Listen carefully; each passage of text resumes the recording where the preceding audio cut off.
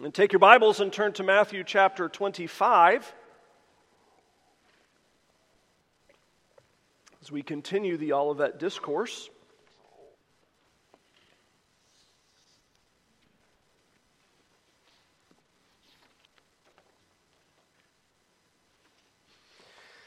Matthew chapter 25, starting in verse 1.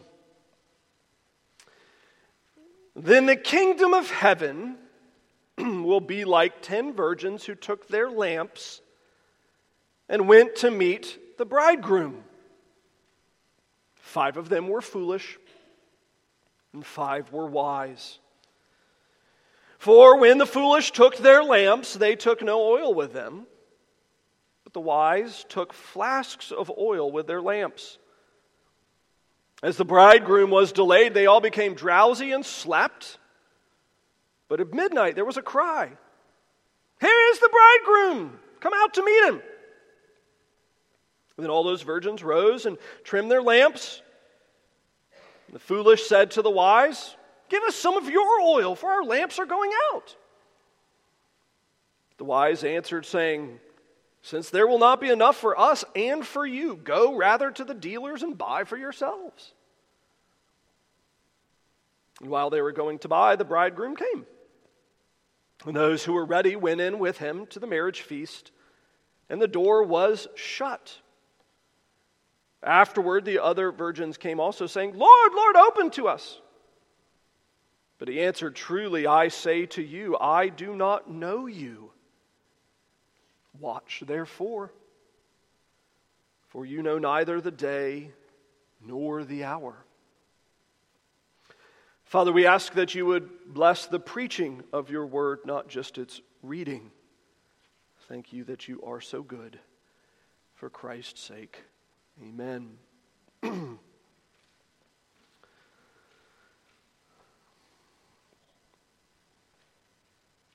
I assume you're probably all familiar with the game. It's one of those games that it's really fun watching your own kids play, particularly when they're small. Because of kind of how their brains operate and what they kind of think meets the win condition. I absolutely love it. Right? You get the kids together and they decide, hey, we're going to play hide and seek. And I love watching that, right? Particularly when they're little and one person turns around and starts counting or whatever, and all the kids go off and go hide somewhere. It's my favorite when it's played inside, and there's no really good hiding places because particularly when they're little, the person ends up counting and some child, is adorably left standing in the middle of the room, and they're like, what am I going to do? What am I going to do? And, they just kind of like lay down on the table, and you're like, I can literally see you from here. I'm not even having to look. I don't have to move.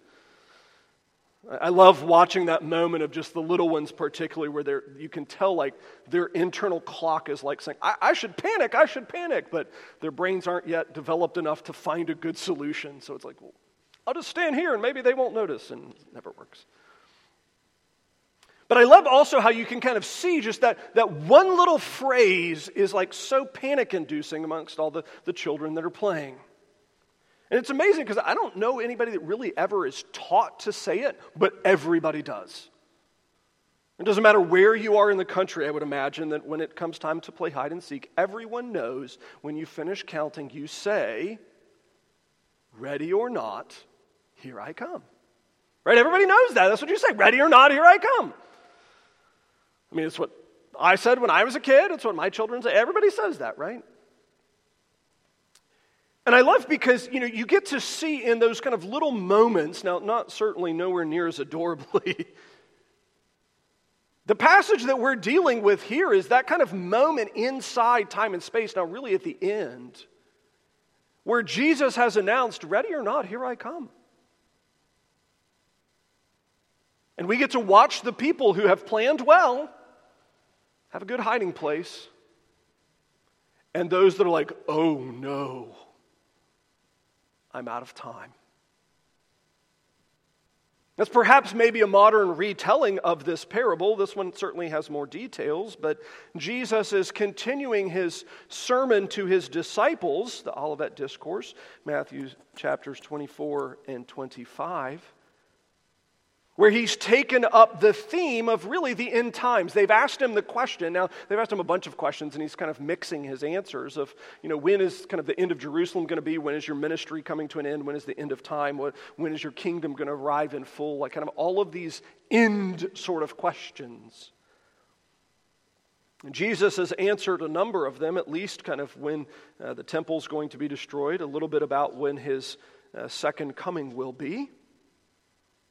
But the reoccurring theme of the entire sermon, if you were going to kind of boil it down, is you have to be ready. You have to be ready for when Jesus comes back. You have to be ready. If you die, you have to be ready. Which is a profound truth for the Lord to be saying, as he knows the men that he's talking to at this point, just the 12 disciples. He's going to be murdered in just a few short days, and then the persecution will start for them. So much so that the vast majority of them will perish horrible, horrible ways. You have to be ready. Now that's going to be the theme that we see here in the parable of the 10 virgins, the 10 bridesmaids. And again, as I guess as we get to this, I do need to make just an introductory note about how to read a parable. This is going to be really important because next week some of y'all are going to be accidental heretics if you don't know how to read a parable correctly. A parable is not an allegory. So pardon literature class for just two minutes.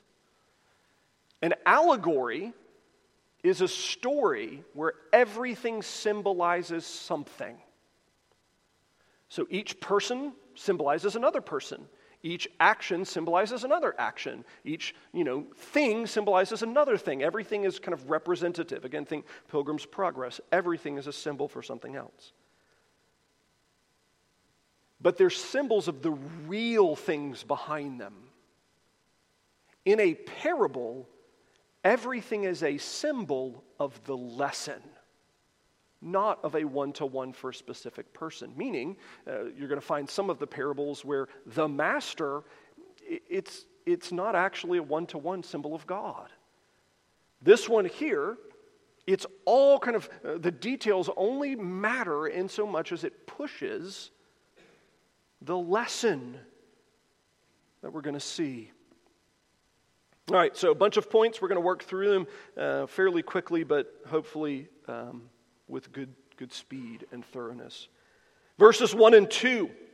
Point number 1, all of God's people, all of his humans, all of his creatures, all people everywhere are commanded to be ready for the end. And whether they like it or not, whether they're ready or not, is immaterial to the command. All are commanded to be ready. That's what verses 1 and 2 kind of are framing out for us. 1 and 2 function as kind of the preamble. They're the summary statement at the beginning. They're not advancing the narrative as much as they are introducing us to it.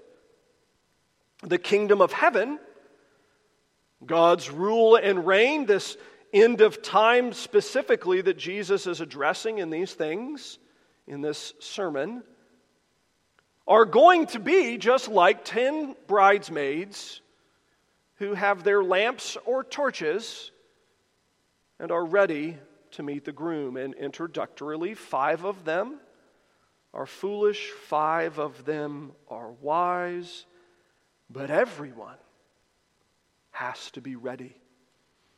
Category-wise, this is advanced in the point really of taking all humanity, all people, whether we like Christianity or not, whether we believe in Jesus or not, whether we are good people or not, all humans are kind of brought into this story in the form of the 10 bridesmaids.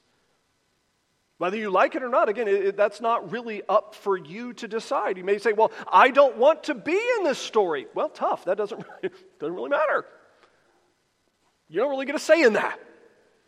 Right? Lord's placed you there whether you want it or not. All humans are commanded to be ready for the end. Now again, I know that some of us candidly, some of us are afraid of change. So the idea of something kind of cataclysmic happening and major change in the created order that we know passing away just scares us in general because some of us just don't like change. Some of us are people that like control. We're the type of person that we never ride in the car. We always have to drive because we don't trust another person with our life.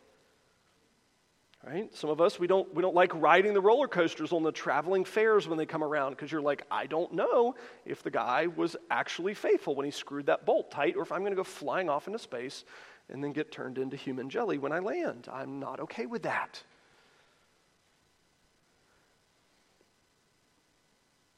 Whether we like it or not doesn't actually impact the reality at all. Time, space, matter, and energy, as we know it, will come to an end. And if that were kind of concerning, perhaps, I love how Jesus is so clear in acknowledging that when time and space and matter and energy as we know them come to an end, when this created order disappears the way that we know it, when it's unmade, all humans are kind of really introduced to that change in His presence. That's actually kind of the bigger overarching theme, is that it's not just kind of to be ready for death or to be ready for the created order to disappear. It's that you have to be ready to meet the one who made it. I mean, it's said that in our nation for years, I guess. Are you ready to meet your maker? Yeah. Whether you're ready or not, there is a day where we have to. And the great reality is that to be in the presence of our Maker is the most blessed, the most joyful, and the most delightful place that a human can be when we are not the objects of His wrath. When God's not angry at us, being in His presence is the singular best place to be. I do find it's interesting that, again, the pattern that Jesus uses to describe His arrival is a party. It's a wedding. All humanity is introduced into the story in the function of the bridesmaids, but it's the description of a party. It's a wedding. And not to say that we don't do weddings well here, we certainly don't do them as well as they did back then. Right? If you've done any bit of reading on this, you know their weddings were at least a week long, sometimes maybe 2, and then the honeymoon lasted effectively for a year. That is not a bad arrangement. Right? I mean, you couldn't do military service. Husband really wasn't even allowed to leave the home for a year. He worked on the farm or whatever else, but he was there. It was functionally a year-long honeymoon. What a great idea. And it's intriguing that already the Lord is saying, look, you have to be ready for the end, but the reality is that if you're ready for it, it is perfect joy because you get to be in His presence forever. In fact, we could even go so far as to say all other joys, all the joys that we know, even the joy of watching children play hide and go seek poorly, is derivative. It's drawn from, in a lesser fashion, that ultimate joy of being in God's presence. Everybody's commanded to be ready. It's introduced at the beginning. Well, there's a problem in the story. All good stories have a problem of some kind. In this one, it's that the groom takes a while to get there. Now, we know how, again, marriages worked in this situation. You had the period of betrothal. We are familiar with that. That's where Joseph and Mary and Jesus are in kind of chronologically in their marriage relationship. You have the period of betrothal where you were close together but not fully married and not physically intimate. But the way the wedding was kind of fully brought to a consummation is the groom traveled to the bride's house. And you either got married there and partied there for the next, week or so, Or more commonly, the groom would show up and get his bride and then take her back to his house. But this is the description taking place as of a wedding ceremony. But perhaps, maybe we don't know, something's gone wrong for the groom of the story. Now again, remember, it's not a one-to-one with Jesus. Maybe it's gone wrong. Maybe he's had to travel and he rolled his ankle. He turned his ankle at some point, so he's not walking as quickly as he wanted to. Maybe he ran into trouble. Maybe one of the camels got thirsty and they couldn't find water. There's a million different things it could be. But in this situation, the problem is that the groom is taking too long.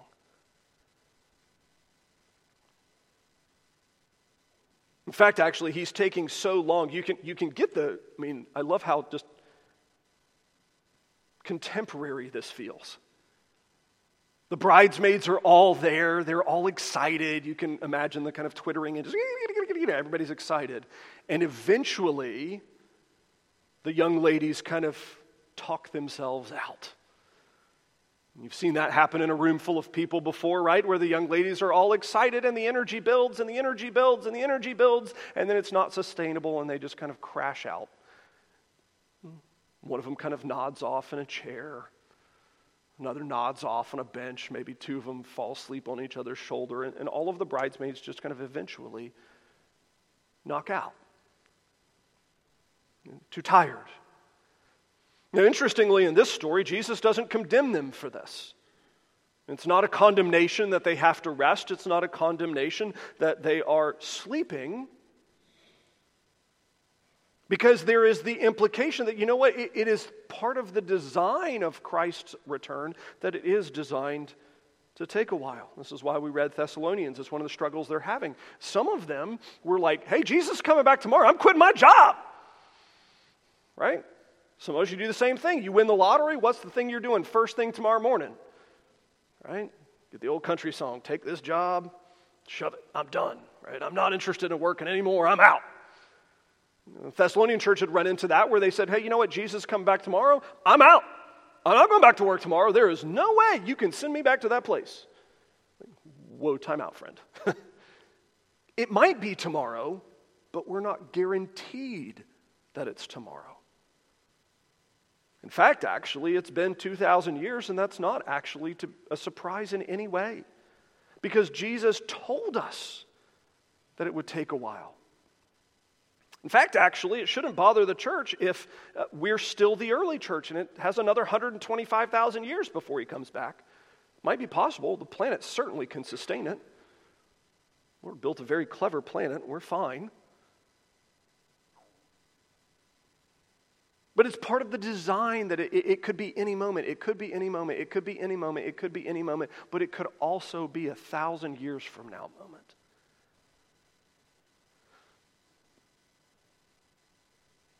But shouldn't surprise us. I find this comforting as in other parts of the scriptures, the Lord speaks of his plan as it taking place in the fullness of time. I love this. Really, you may know this about me. I love strategy. I love strategy games. I love thinking and kind of planning and thinking through how things are going to work out and how people are going to behave and things like that. And so much of for us as humans and playing board games and things like that, strategy games, it's an attempt to kind of prognosticate and guess at how other humans are going to behave and then outsmart them. The Lord he's not lacking for any information. There's no need to outsmart anyone. He's already smarter than everyone. He already has infinite information. So his plan is being executed in the perfect time. You don't have to worry. Yes, it's taken a while to return. It's taken a while to arrive at the fullness of time.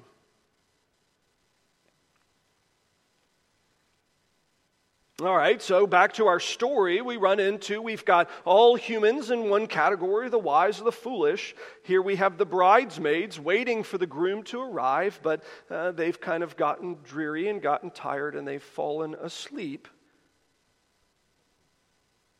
Verse 6, at midnight, there comes a cry. Now, for some of us here, we think midnight, that's not that late. Right? I'm up at midnight every night, and that is only because we live in a world that is powered by electricity. And if you live in a world that's not powered by electricity, midnight is very late because it's been dark for quite a while, and you would have most likely been asleep for quite some time. Something happens, perhaps as the groom is traveling, he knows he's getting close and he's sent a messenger ahead. We don't know. Perhaps the town watchman, in small town, everybody would know everybody's business. Perhaps the town watchman sees the party out on the horizon and it's a group of, men traveling with torches and such. Either way, somebody sees the groom a long way off and begins the cry to wake up the town and to wake up the party. The groom's here. He's coming. Now, that doesn't mean he's like right outside those doors. Again, they see him a ways off. And it's interesting that now we get to see really kind of the heart of the issue is that the entirety of the existence of these bridesmaids in relationship to the story is entirely determined by how ready they are for this moment. Whether they are considered wise or foolish, whether they are considered successful or a failure, ultimately whether or not they get to enjoy the party or if they're objects of his judgment is determined by how ready they are. So somebody yells, verse 6, hey, he's coming, he's here, he's here, he's here. So verse 7, all the bridesmaids arise and they begin to trim their lamps, is what the ESV says. I'm going to be completely honest, the word for lamp, it could also be torch, and both of these make sense. The way that you would maintain a torch in that era would be, kind of cloths wrapped around a stick. You would have soaked it in oil so that it absorbed as much as you could, but then you would have kind of kept it out of the oil because you don't want it dripping. I mean, the idea of burning dripping oil on your arm, probably not a good idea. So at the last possible second, what you would do is you'd reapply a little bit of olive oil, light it up, and you'd be ready to go.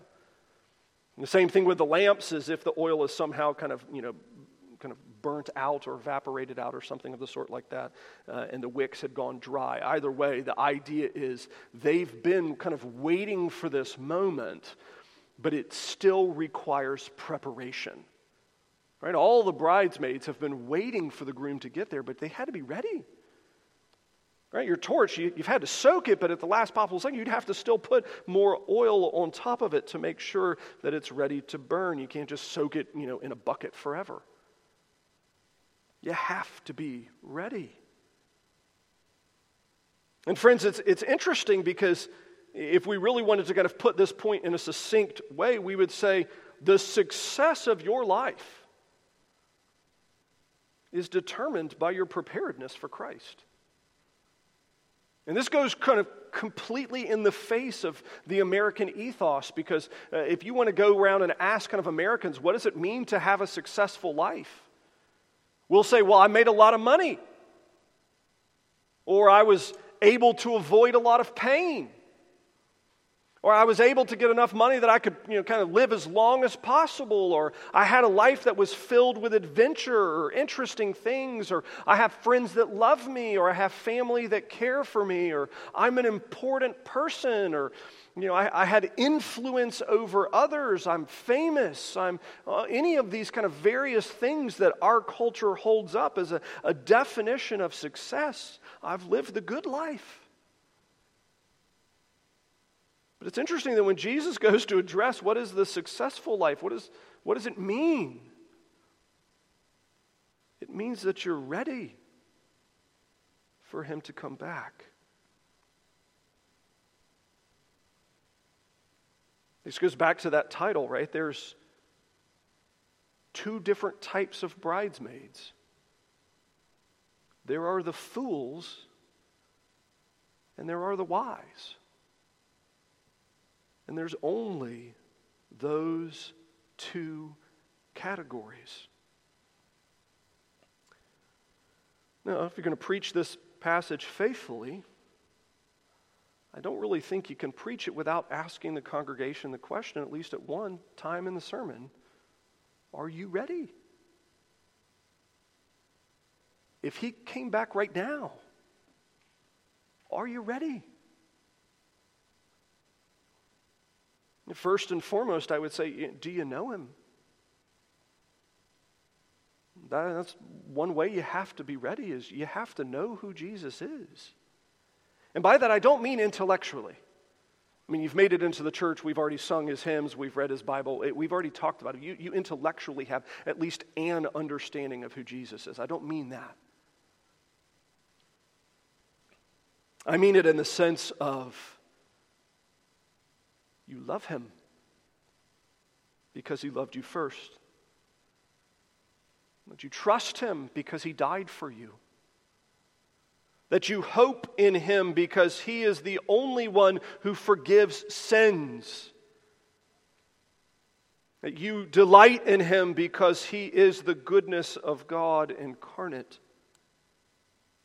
That you marvel at him because he is the living and true God. That he is your way, the truth, and the life. Do you know him? I'd love,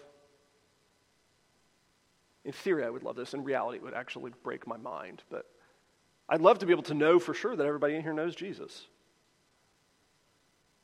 But in a room this size, again, play the odds. There's some of us that aren't.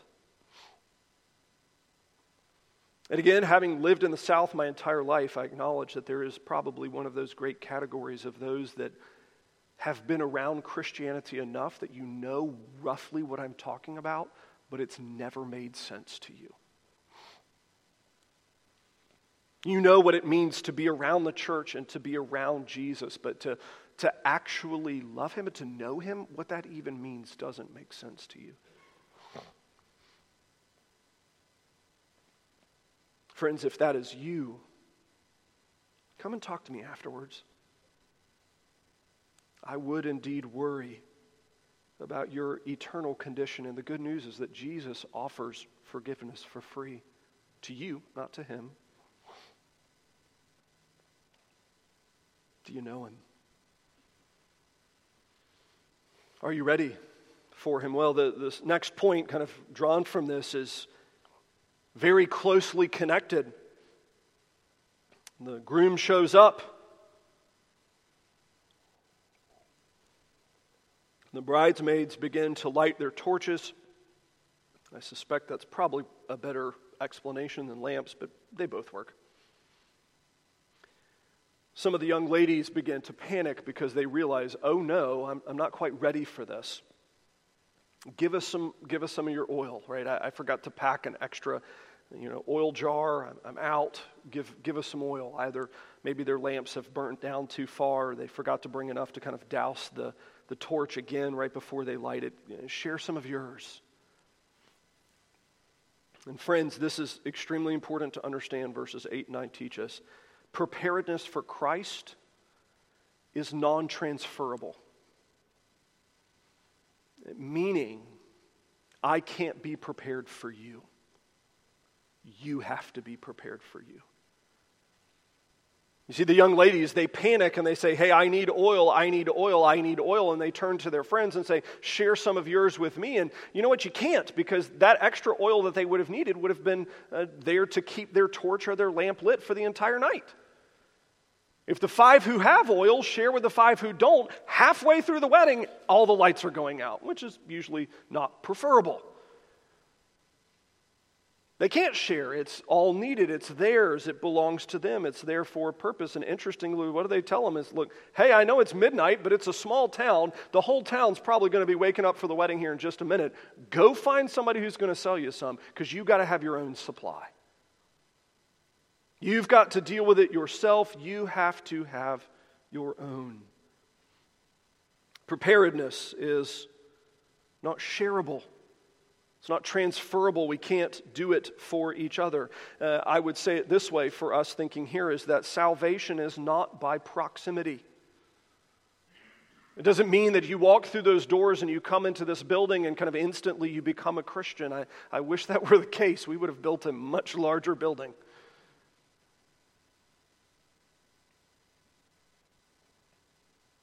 Salvation isn't one of those things that we can kind of just make our children be that. And children, I would speak to you as I often do in this regard. Do not assume simply because you have grown up in this church or grown up with parents that tell you about Christ, or do not simply assume that because you have a pastor that preaches Christ that you instantly know him. See, that's the mistake these young ladies make, is they assume they're ready. They just never thought about it. They didn't take a pause. They didn't think, oh, hey, by the way, I've got a lamp. I probably need oil for it. There's just a massive assumption that they're ready.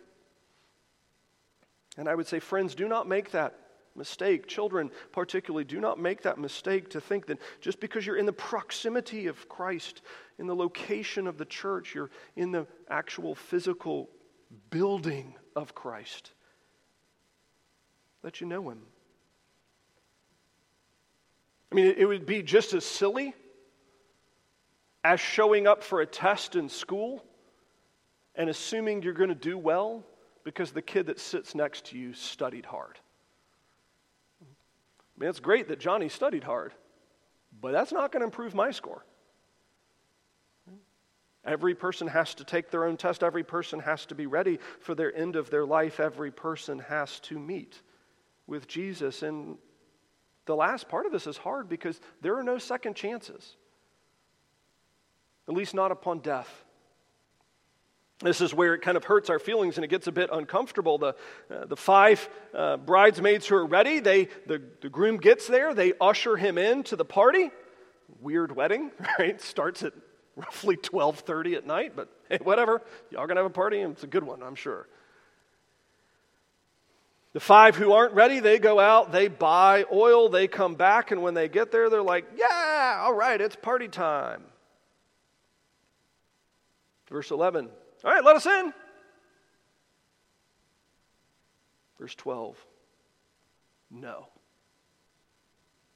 Now here Jesus expands the parable and in fact actually goes further into the language of sheep and goats, Christians and non-Christians, to say that by that point it is too late, friends.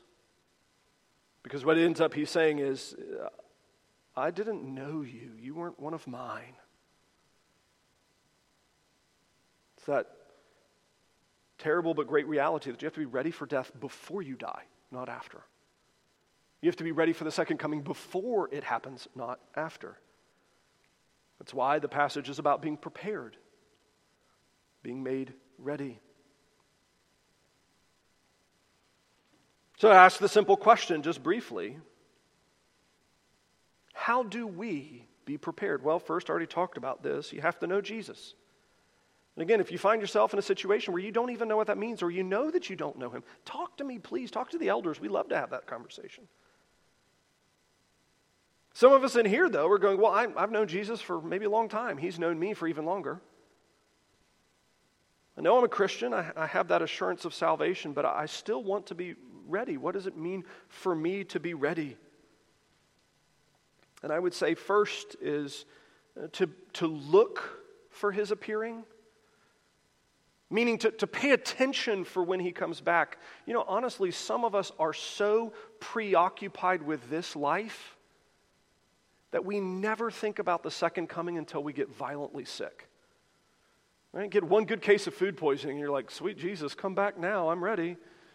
And then you get better, and you're like, I won't think about that again until the next time I get food poisoning next decade. You know, and then we start to age, and as we get older, we get sicker, and then we start to think about it. But friends, it's like, what a kind of a sad indictment of our Christianity that we only long for Jesus to come back when we get sick. As if Jesus is only better than illness. Not better than everything else. And this is, I will acknowledge, one of the great challenges for us is that our lives are so good. And we're so rich. I mean, I'm not saying money's not tight. You spend it all. I get it. But because our lives are so good, we don't spend all of our life longing for the ultimate fulfillment of Jesus. And so maybe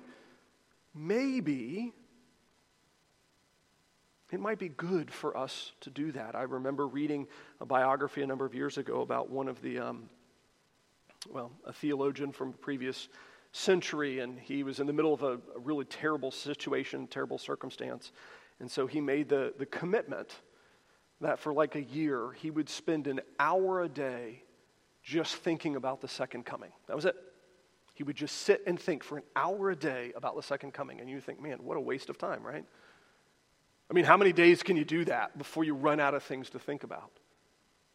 And interestingly, when he got to the end of his kind of time, he realized that the Lord had used it to transform him so much that it was a habit he tried to keep through the rest of his life until he died. Because he knew it changed him and it transformed him to have his entire life be altered around and shaped around that day, not this one. Secondly, I would say for many of us, we need to have a little bit of an honest conversation about ourselves, about how much we love the things that are going to remain that day. You know, honestly, a lot of us, if you ask us what the delights of our heart are, all of the delights are parts of the created order that's going to end, and not the delights in the things that will last. I mean, let's be candid about ourselves, right? And be honest about who we are and what we are. I mean, you look at our culture and so much of the money that's spent in our culture. Look at what some of the largest industries, right? They're all things that are preoccupied with the flesh, that pass away and don't carry on into the life to come. And then lastly, living in light of it, kind of in how we behave.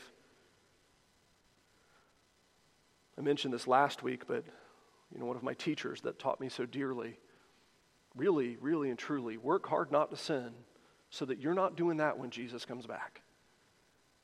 Believe it or not, I know that sounds a little bit silly in some cases. You'd be amazed at how much easier it is not to sin when it's like, Jesus could come back right in the middle of this. This is what I'm doing. This is how I go out, right? This is the end note of my life, being a fool this way. I'll pass on that. Because the reality is the Lord Jesus is spectacularly merciful. He's spectacularly kind. And in fact, actually doesn't give second chances. He gives third, fourth, fifth, sixth, seventh, eighth, ninth, 10th, 11th, 12th, millions of chances in this life until it ends. And I think, if nothing else, the last couple of years have shown us is that our culture doesn't know what to do with the idea of death. And certainly doesn't know what it means to live in a way to be ready to die. And friends, that's exactly what Jesus is challenging us to. To live our lives, not because He'll love us more, to live our lives in a prepared fashion, not because it makes us a better Christian, not because somehow it makes us more justified, because it doesn't, but because Jesus has loved us first, because God has loved us first with a perfect love, for us to live our lives eager for His return. We're going to get to that into the table in just a moment. A meal designed to remind us of that great day. Let's pray. Lord, we thank you for your word. Forgive us for our sin. Would you make us ready? We pray for Christ's sake. Amen.